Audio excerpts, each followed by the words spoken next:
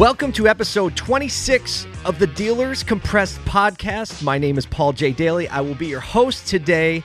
Today we're going to talk about empathy, a principle called the 5149 principle, and we're also going to talk about some things in the automotive industry, especially a move by Sonic Automotive to sell some stores while they're in growth mode still, and there's some really interesting developments, and I think a really hard and obvious shot at some of the automotive manufacturers, and it really is in line with a lot of things we've been talking about in the past. So last week we released an interview with Dale Pollak, and I couldn't be happier with the way that the content of the interview turned out. I think we really saw the heart of a good man, of a visionary in the industry, and it was new. I liked having the interview in the podcast. I think we need to do more interviews, and I'll try to do that because I think it brings more energy and value just to get other perspectives into the thinking. So that's pretty cool. What else is new this week? We're using a new microphone, so I hope it sounds better to you. This is the Shure SMB. If you're a gearhead, SMB7. This has kind of like been an industry standard for a long time. I've been have it at home. My wife and I record music, so I thought I'd bring it in. I've been seeing it on podcasts a lot more, and I thought, hey, let's see how this sounds. Fun fact about this microphone, not this exact microphone, but this model of microphone. This is the microphone that Michael Jackson used to record the Thriller album. So if you hear any similarities in our voices, mine and Michael's, you'll know that it has to do with the microphone. I'm trying to think of a way to tie this back to Philadelphia, and I just can't. So I'm not even going to hide it. Training camp started. Football season's firing up. I think the first preseason game happened. So we're excited about some football season. Really excited to be rolling up on the end of summer here. August is an awesome month because I think that the people that focus in August are going to disproportionately run into the natural reset of September. So as you kind of gear up to roll up your summer, I can't believe it's here already, but it's upon us. I mean, technically, summer doesn't end until the end of September, but still in upstate New York, in September it can be warm, but we can also start seeing those cooler nights.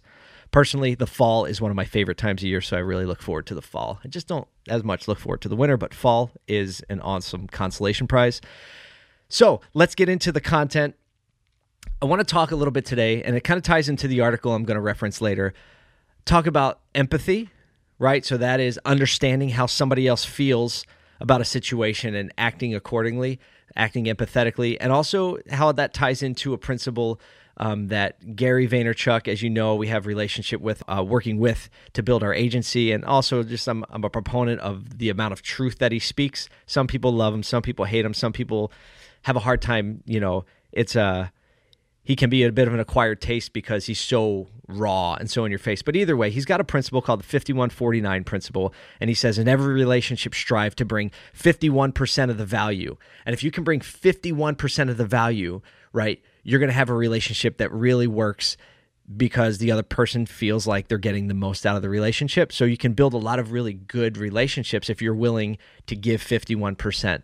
And that ties into the principle of empathy. Now, empathy, we've heard about it a lot more recently.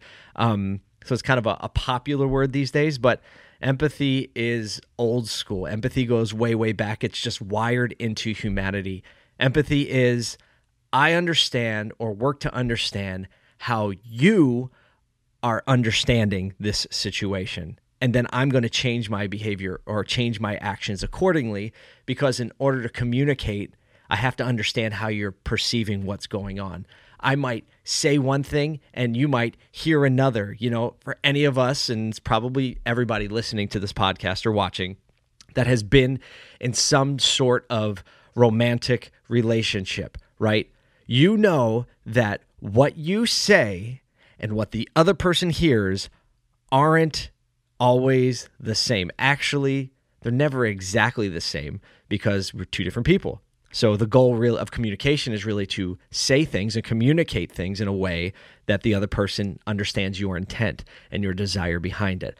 I could say, I love you, and if I say it and what they hear is, you're just trying to tell me what I want to hear, so I'll do what you want to do, right? But if your true intent is, I love you, then you've done a poor job of empathizing. You have to say it in a way that they understand it. So sometimes that might be, you look really pretty today. And sometimes that might be, hey, I made sure I took care of these things, that you saw important, right? They're going to hear I love you. So that's kind of in a relationship side. In a friendship side, empathy works really well. We talk about, these all of life things in business and communication and marketing. Empathy is the holy grail of communication, in my opinion. So on social media and content marketing and branding, the only reason that your brand can matter to somebody else is because you've done a level of work to empathize with what's important to them and what they like to see and how they like to hear it. So when we approach creative marketing and we approach branding and we approach, presenting our product, that has so much to do with how we understand what it means to the consumer and what it means to the desired audience. Until we can empathize with that, then we have no leg to stand on. And businesses and organizations waste so much money trying to get their message in front of people or be top of mind without first doing the work to empathize, and they end up disproportionately spending on that. So let's real world practical example, Facebook relevance score. So if you're a Facebook marketer at all, you know that when you run an ad, Facebook starts to execute that and let people see it, monitors how they interact with it. Do they click on it? Do they view the whole video? How much of it do they view? When do they click off? Do they share it? All these things. And Facebook assigns a relevance score to that advertisement. So it's 1 to 10 scale, right? If you achieve, a 10 is almost impossible, but 8s and 9s, you're a rock star if you get there. So the higher your relevance score is, which it's almost like an empathy score, like it's relevant because you've empathized properly. So I'll call it an empathy score. It's a relevance score. So the relevance score, proportionately responds to, in my opinion, the level of empathy you have for your customers and how you're communicating your message. So if your relevance score is higher, Facebook is saying, hey, you're targeting the right people with the right message in an empathetic way, and we're going to reward you for that by showing it to more people and charging you less for the impressions.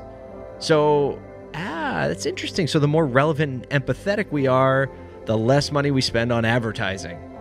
Why? Because Facebook values their users' attention. And if we're going to show you crap that isn't relevant to you, that doesn't understand you, you're going to go somewhere else to consume your content, which is why Facebook financially rewards those who are better at empathy. So it works in romantic relationships. It works in every relationship. It works in business relationships and execution. Empathy.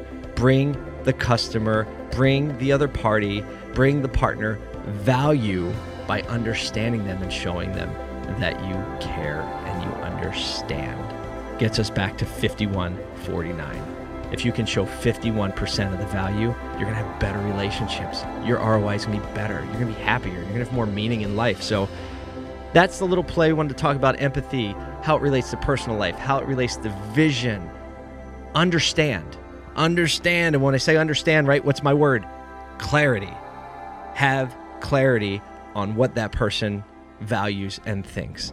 So now I want to talk about a lack of empathy and something a large-scale automotive group did to slap the lack of empathy in the face. They just crushed it. So the Sonic Automotive Group, one of the largest groups, fastest growing, I don't know if they're the fastest growing, but one of the largest automotive groups in the country. Where are they based out of? Charlotte? I'm not sure. Well, there was an Automotive News article this past week where their executive vice president, Jeff Dyke, explained why Sonic has just sold, over the last month or two, 3 stores. They sold a Toyota store, a Honda store, and a Cadillac store. Well, if the company's growing, I didn't know they were in the business of selling, right? Usually it's in the business of buying. Very interesting what Jeff said. He said, we sold the stores because the manufacturers were requiring a large amount of investment in the stores to make them look better, and in the manufacturer's opinion, to make them look better. And Jeff was like, the ROI of those improvements wasn't there for us, so we sold the stores. He said, we have no problem investing. Absolutely no problem. Like, they're not out of cash. They're still in growth mode. But the manufacturers are out of touch with the ROI that these requirements are putting on dealers. He said they're not thinking of it from the dealer's perspective. They're digging into our margins. And if they're not going to stop, then we're just going to sell the stores and not make the improvements. Bam! Come on. We have been talking about this exact issue probably since the Dealers Compress podcast started. Dale Pollack talks about it in his book, Like I See It. And he says, like, manufacturers are out of touch, right? What I would say is manufacturers, they're requiring dealers to build these palaces. And, like, I know Porsche is requiring dealers to, like, change signage in the showroom every certain amount of weeks or whatever. And dealers are like, there's no ROI there. And when I build this big facility, when all the consumer data is telling us customers want to spend less time in the store, obviously the ROI goes down.